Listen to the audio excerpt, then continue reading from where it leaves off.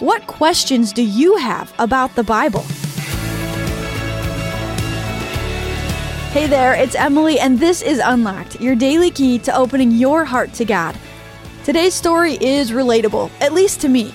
When I was in high school, I had a lot of questions, and to be honest, doubts about whether the Bible was everything people said it was. It's okay to have questions, first of all. Just be sure you're brave enough to ask them. Don't let them go unanswered and just turn into an excuse to write off what the Bible says. Today's devotion is called Biblical Errors, and it was written by Christiana Cudworth. The Bible's full of errors. Heard that one before? Biblical teachings can be tough, so a lot of people believe the Bible isn't true. While some biblical claims are genuinely difficult to understand, other alleged errors are nothing more than excuses for disbelief.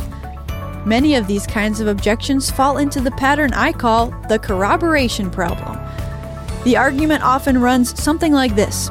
The Bible refers to people or places or events that didn't exist. If they existed, we'd have some record of it. First off, this isn't evidence of an error.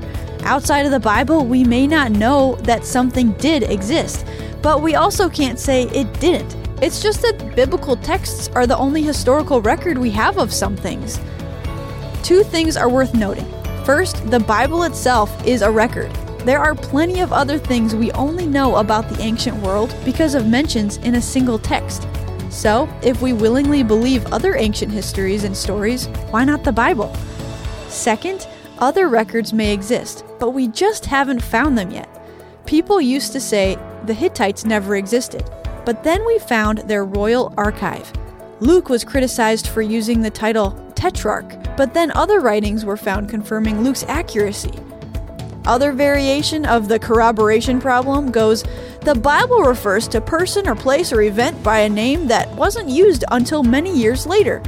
But again, where's the problem? If I said, the Chippewa people historically lived around Lake Superior, we wouldn't say I made an error just because the lake wasn't called Lake Superior yet.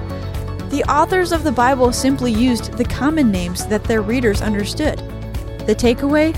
Don't be too quick to believe accusations of biblical error. It's a stunningly accurate book. 2 Peter 1:20-21 says, above all, you know this, no prophecy of Scripture comes from the prophet's own interpretation, because no prophecy ever came by the will of man.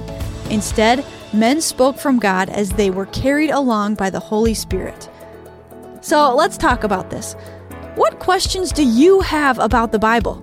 Are you afraid to be asked about biblical errors? Think of some trusted Christians in your life, such as pastors, parents, counselors, that you can go to when you have a question about the Bible. I encourage you to keep reading about this topic by checking out 2 Peter 1:16-21 to help keep God's Word alive in your life. Thanks for joining me today for this episode of Unlocked. Come back tomorrow right here to hear Andrew talk about how God communicates with believers. You won't want to miss it.